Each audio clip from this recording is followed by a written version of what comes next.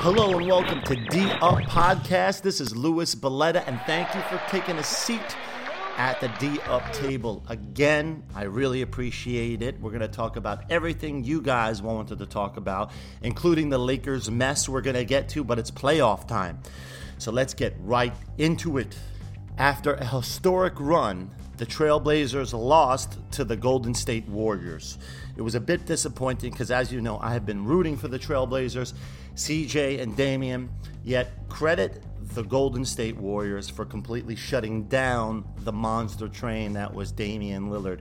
He had so much momentum heading into the series after completing the Game 7. The Trailblazers did, and so did CJ and Damian, but Damian really got face guarded, and when Golden State lost Kevin Durant, the ball started to move a bit quicker.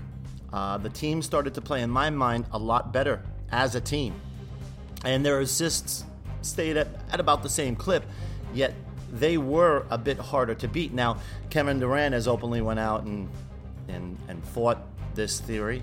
But the Golden State Warriors, there's no doubt about it, are playing better without Kevin Durant. I don't care what anyone tells me. They're much more dangerous. And looking forward, whoever they play, the Milwaukee Bucks or the Toronto Raptors, it's going to be a series, yet Golden State, in my opinion, will host the trophy. See, the Trailblazers were up in many of those games. They were in control, and then it was like a volcano waiting to erupt, as we know the Warriors can do. When they put that switch on, it's an all-out onslaught. I went to the kitchen sink. I remember in one of these games, the Blazers were up 14. I went to the sink to go get something and to play around with some dishes or whatever it may be. And the Warriors were within 3.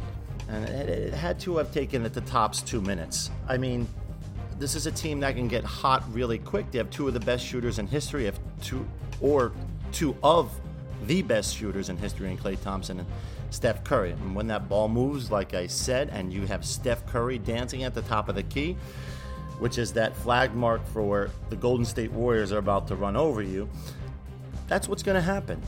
And it's like a shark treading in the water and just circling. They're just trying to stay close to you. And once you start to bleed, it's over. They're going to rip you to shreds. And that's what the Golden State Warriors do. The unsung hero in all this, Draymond Green, you might hate him, but he's the glue that keeps this ship together. I mean, he was an engine in this series, driving to the basket, some key clutch three-pointers, and just a real muscle defensive rebounding machine as well. He's the engine that gets everybody going. He seemed to be more pumped up than usual, and it seemed like his season was just starting. It's very scary for the rest of the league. Again, these are the core 3 who have won 73 games without Kevin Durant, without DeMarcus Cousins. So let's not throw in those excuses here that those 2 guys are down and the Warriors might be vulnerable. Give me a break. I said from the very beginning of the year, they didn't need Kevin Durant, I remember everyone saying, oh, they have such a weak bench. Yeah, well, they have a weak bench. What does that matter? You still have your core guys, and these guys can wipe anybody off the mat. And when they're playing with their roles that are defined, remember, this is a well-coached team. A well-coached team, the Warriors are, with well-defined roles and people who know their roles, and a bench that, in my estimation, is not too shabby. They do produce because it is a team system. This is a team that's just superior. Add Kevin Durant to the mix and it's not fair. I find it very hard to not root for the Warriors without Kevin Durant. You know, when Kevin joined the Warriors, I think we all were very skeptical of the NBA, the league, and we kind of turned against the Warriors. But it's hard to hate a team that plays this well, that's this well coached, and with their role players having well-defined roles. You have Quinn Cook in there, just running the show at times, and it reminds me of the Spurs a lot, where guys could just fit into their roles. They're well coached, they're well practiced, and they just fit the bill. And that's a team system, and every NBA team should be looking at the Warriors and trying to get better like the Warriors, because if you have a blueprint, and if you play basketball out there, you'll get what I'm talking about. If the blueprint is this, the template is this good, in terms of being San Antonio-like, college basketball-like, where the roles are very defined. The offense, the defensive schemes are very defined. Everything is practiced and executed to a T. And the players play hard all the time, like a college team. It makes for a very well-run, not only organization, a well-run team, especially made for the playoffs, because in the playoffs, execution is needed 48 minutes. Hard play on the defensive as well as the offensive end is needed. But the big point I'm getting to here is that 28 assist mark that the Golden State Warriors hit, 27 assists as a team, 29. They're always hovering around that number. When you're getting that number of assists, you're playing a team ball game, and basketball is a team ball game, and people wonder why the Golden State Warriors win every year. Well, just look at their assist totals. San Antonio is always up there as well. Wonder why they always win. It's the teams that play as a team, not just give the ball into one guy and go into isolation. If we're going back to the Knicks and Carmelo and all that crap, listen, that type of ball, it's great on the street, whatever it may be, but these guys are professionals. We live in a professional league, and if the ball moves, the teams become more efficient with their shots. And as you see, the proof is in the pudding. The proof is in the wins. And the consistent teams have been who? The Warriors and the Spurs. The Spurs are always there. The Warriors are always there now these days. And I hope more teams can start to abide by that template, and it would fix the game of basketball as well, rather than this one-on-one crap. One-on-one crap does well at the end of games when you need Damian Lillard to sidestep a three near half court. I'm sure you give the ball to Michael Jordan at the elbow, tell him to just do what he wants to do. That's great. Give it to Kevin Durant one-on-one. It works at the end of the game. But this is also a numbers game. It's an efficiency game. So assist total, ball movement, the speed of the ball movement, all of this really matters in terms of win total. And we're going to see, I hope we're going to see a lot more teams, especially my New York Knicks, I hope can abide by this template and get away from the one-on-one stuff. Now, moving forward, I'm not going to start previewing the finals, but let's move forward to the Milwaukee-Toronto series, the other half of the NBA. And we have Giannis Antetokounmpo and the Milwaukee Bucks, the other guys. And basically that team has surrounded itself with three-point shooters. It's surrounded Giannis with three-point shooters. And up until this point, it's worked. Now, Toronto, in these last two games, have sort of cracked a code almost. They've come from obscurity in those first two games to now winning games 3 and 4. In Game 3, if you remember, they pulled a Damian Lillard. The Toronto Raptors had pulled a Damian Lillard on Giannis Antetokounmpo, totally shutting him down, which for me was a shock of a lifetime. I didn't think Giannis could be shut down. In glaring Game 3, he scored 12 points. I couldn't picture Giannis scoring 12 points in a game.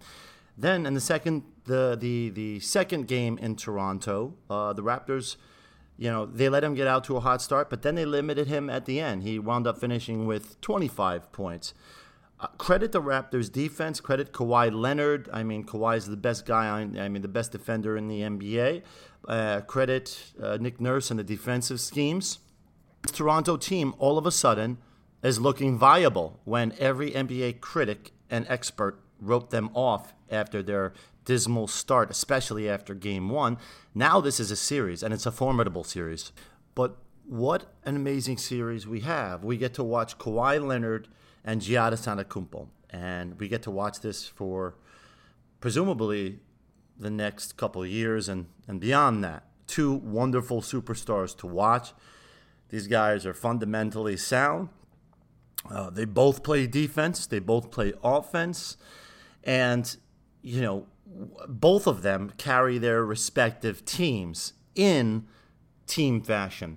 as in they're not selfish players. Kawhi has gotten very aggressive in these playoffs, which I love. He's taken a lot of shots. He's become that alpha guy, and we see him growing in front of our very eyes. And Giannis still has 3 more games in this series to show his mettle and to show who he is. And I predict Giannis has a big 2 to 3 games in the rest of the series. He's not going out because Giannis is an alpha himself. So we got 2 wolves going at it. And this reminds me of shades of the 90s, the tough guys that used to go, and these tough guys that used to go head to head and play defense and play team ball the right way. It's a throwback to that. And that's why it's so refreshing. We're not seeing these guys like go, between the legs, behind the back, shoot from half court and blah, blah, blah, this and that. They're really playing the game the right way. And it's beautiful to see. And I'll admit, I really wasn't looking forward to seeing the Bucks and the Raptors, but now that I see it play out in front of me, it's way more exciting than I thought.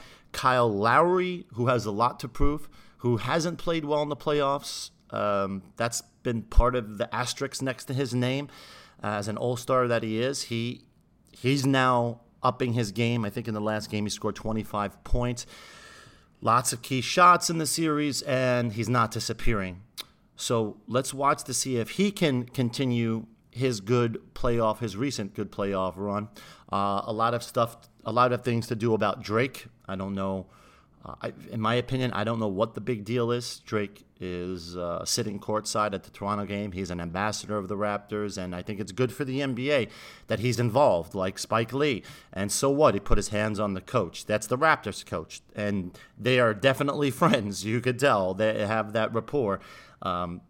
Drake has a rapport with the whole organization. So what are people saying about what negative things could you say about Drake? He brings more fanfare to the game. It makes it more exciting. Same thing, like I said, that Spike Lee does in New York. Same thing that Jack Nicholson does in L.A. These are great ambassadors for the game, and it makes it fun. We like to see their reactions and after plays. We like to see them interact with the players. And the players can't be snowflakes. If you get yelled at by a fan or if you get yelled at by Drake, it shouldn't hurt your little feelings, And Giannis certainly isn't bothered by it. I think his agent came out and said something about it. But I doubt, knowing Giannis, that he would come out and be bothered by any of this stuff. And it's really a non-issue with me. I actually love it. I think it's great for the game. I want to see, like Stephen A. had said, Stephen A. says Drake should go to the Milwaukee game. I would love to see Drake go to the Milwaukee game and get heckled.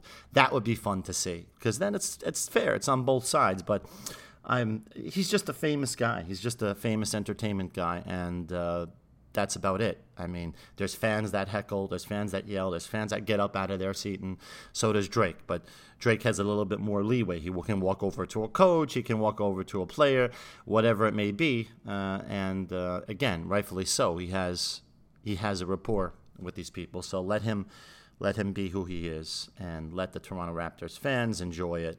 Their fan base is a great fan base. We the North, and they. I feel bad for the city because it's hard to attract superstars. So let them have who they have right now, and that's Drake and Kawhi and a wonderful fan base. So let that keep playing out. I love the whole personality it creates for the Raptors. So moving forward, we got Game 5 tonight. That's going to be the swing game. I wish I could have did this podcast after the swing game, but my opinion is whoever wins this game wins the series. That's kind of statistically how it's always been. So I will move on to the next subject, which is the Los Angeles Lakers and the disarray that's going on over there. We have Magic Johnson going on First Take with Stephen A. and talking about and Max talking about his relationship with Rob Pelinka, Jeannie Buss, and the Lakers organization, the decision makings. And the thing I took out of that was Magic really felt that he was backstabbed. He was backstabbed by Rob Pelinka, and not very much the Lakers organization, but he was being talked about and undermined by Rob Pelinka, which of course is Kobe's man, and Kobe has high influence in the Lakers organization. That's why Rob Pelinka is actually there. Magic Magic was very candid and open about what was bothering him. Another bullet point from that interview was that he wanted last call on everything. He wanted the final decision, and it wasn't fun for him not to have the last decision. There was a checks and balances that Magic wasn't used to in his business acumen. He wasn't really ready to collaborate in a sense with others, including Rob and everyone else. He wasn't given 100% trust. And it wasn't fun anymore, so he stepped down. Now, in regards to how he handled the LeBron thing, he said he could have handled it another way, but he didn't. He did it his way, and he's never apologetic about his decisions. And he made the decision that was right for him in the moment. Sometimes you have to be selfish. So these are some of the bullet points from that Magic Johnson interview. Now, Frank Vogel, as you know, was hired as the Lakers coach. There was a press conference the other day. Rob Pelinka joined Frank Vogel in introducing him to the Lakers organization. Where this will go with LeBron is, bound to be seen yet. We still have to see that relationship and how that plays out. Remember, the Lakers also have as assistant coach Jason Kidd, which is kind of ominous because rumor has it that Jason Kidd will replace, in 2 to 3 years, he will replace their head coach Frank Vogel. So the head coach in training right now is Jason Kidd, and that's the off-label use right now for Jason. So who knows what's going to go on, if there's going to be even more infighting in the Lakers organization. Who knows if LeBron will ever demand a trade because of the turmoil. But a lot will rest upon whether or not the Lakers can get a team to play around LeBron in this off season. There's a lot of speculation about certain free agents going here and there, but not a lot of speculation about these top free agents going to the Lakers. The Clippers seem to be a high destination right now for Kawhi Leonard and other agents. New York seems to be a destination. LA, not so much, other than, of course, Anthony Davis, who has made it clear he wants to play in LA with LeBron, almost forcing that issue, and the Lakers have abstained from the Pelicans have abstained from pulling the trigger. They say they won't do it with LA. We'll see if they could stick to their guns.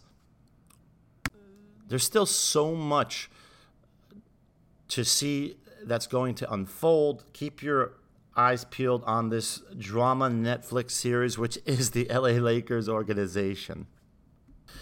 Touching on the draft lottery, we see that the New Orleans has now, the Pelicans have gotten the rights to the number 1 draft pick, which will be Zion Williamson.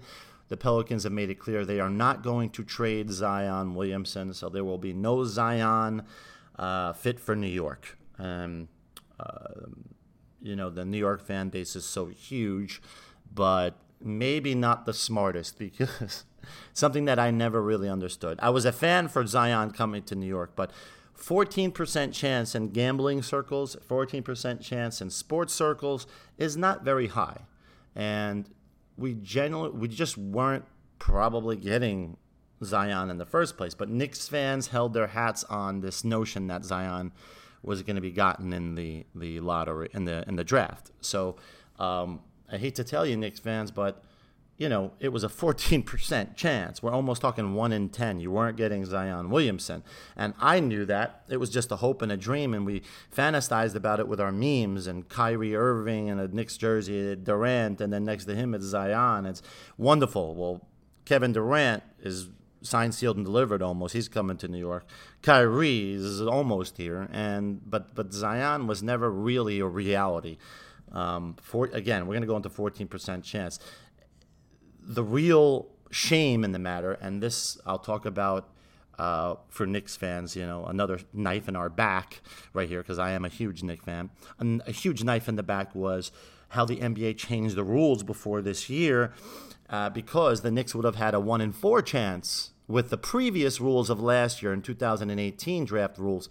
We would have had a 25% chance of landing Zion Williamson, which that really hurt us. It was a rule that this year Adam Silver came up with to deter teams from tanking. Whether it works or not, I think it should work, as remains to be seen. Might even change it up in the future. But as of right now, teams definitely dropped down. Teams moved up. It was a wacky lottery system, and the Knicks now will have a shot at J.J. Morant and Barrett. Probably going the Barrett route because he's going to fall to 3, and 90% chance he'll fall to 3. Whether the Knicks try to trade that pick or whatever, that remains to be seen. But this offseason is not only going to be a huge offseason for the Knicks, but for the whole NBA. It's going to be the most moves for the highest amount of superstars ever in league history. So watch out for trades for those draft picks, monster blockbuster trades, and huge free agent signings. So I'm going to be bringing you all of that good stuff all through the summer. Every single week, I'm going to give you the latest on the rumors, what I hear from players. There's going to be a lot of inside information coming your way that you might not hear on the news shows, but I'm going to try to keep you up to date with everything. Now, let's watch Game 5 tonight and look forward to the finals. Once that finals comes along, Warriors and Raptors, Warriors and Bucks, I'm going to cover it for you. And remember to write in. Get me on Instagram at Louis_Edward_Belletta. That is my Instagram, and that's also my Facebook. Tell me what you think. Give me your opinion. Assault me, whatever it may be. Tell me how much you love what I say or how much you hate it. I want to hear what you feel I should talk about, and give me some topics because I really value that. So for D Up Podcast, I want you to stay tuned, and I will see you next week. Thank you so much for taking your time. Bye-bye.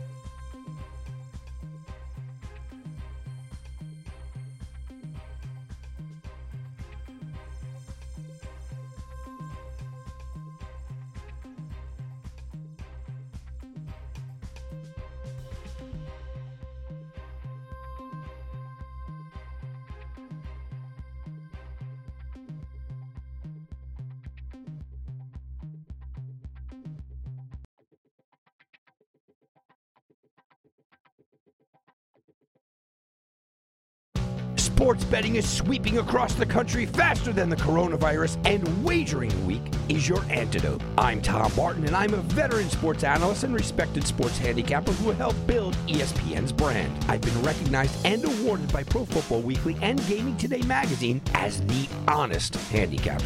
Let the other guys give you the same old boring sports talk with the same tired storylines. We'll give it to you straight here every Friday on Wagering Week. Don't gamble with other podcasts. Let Sports Garden Network's Wagering Week help your bottom line.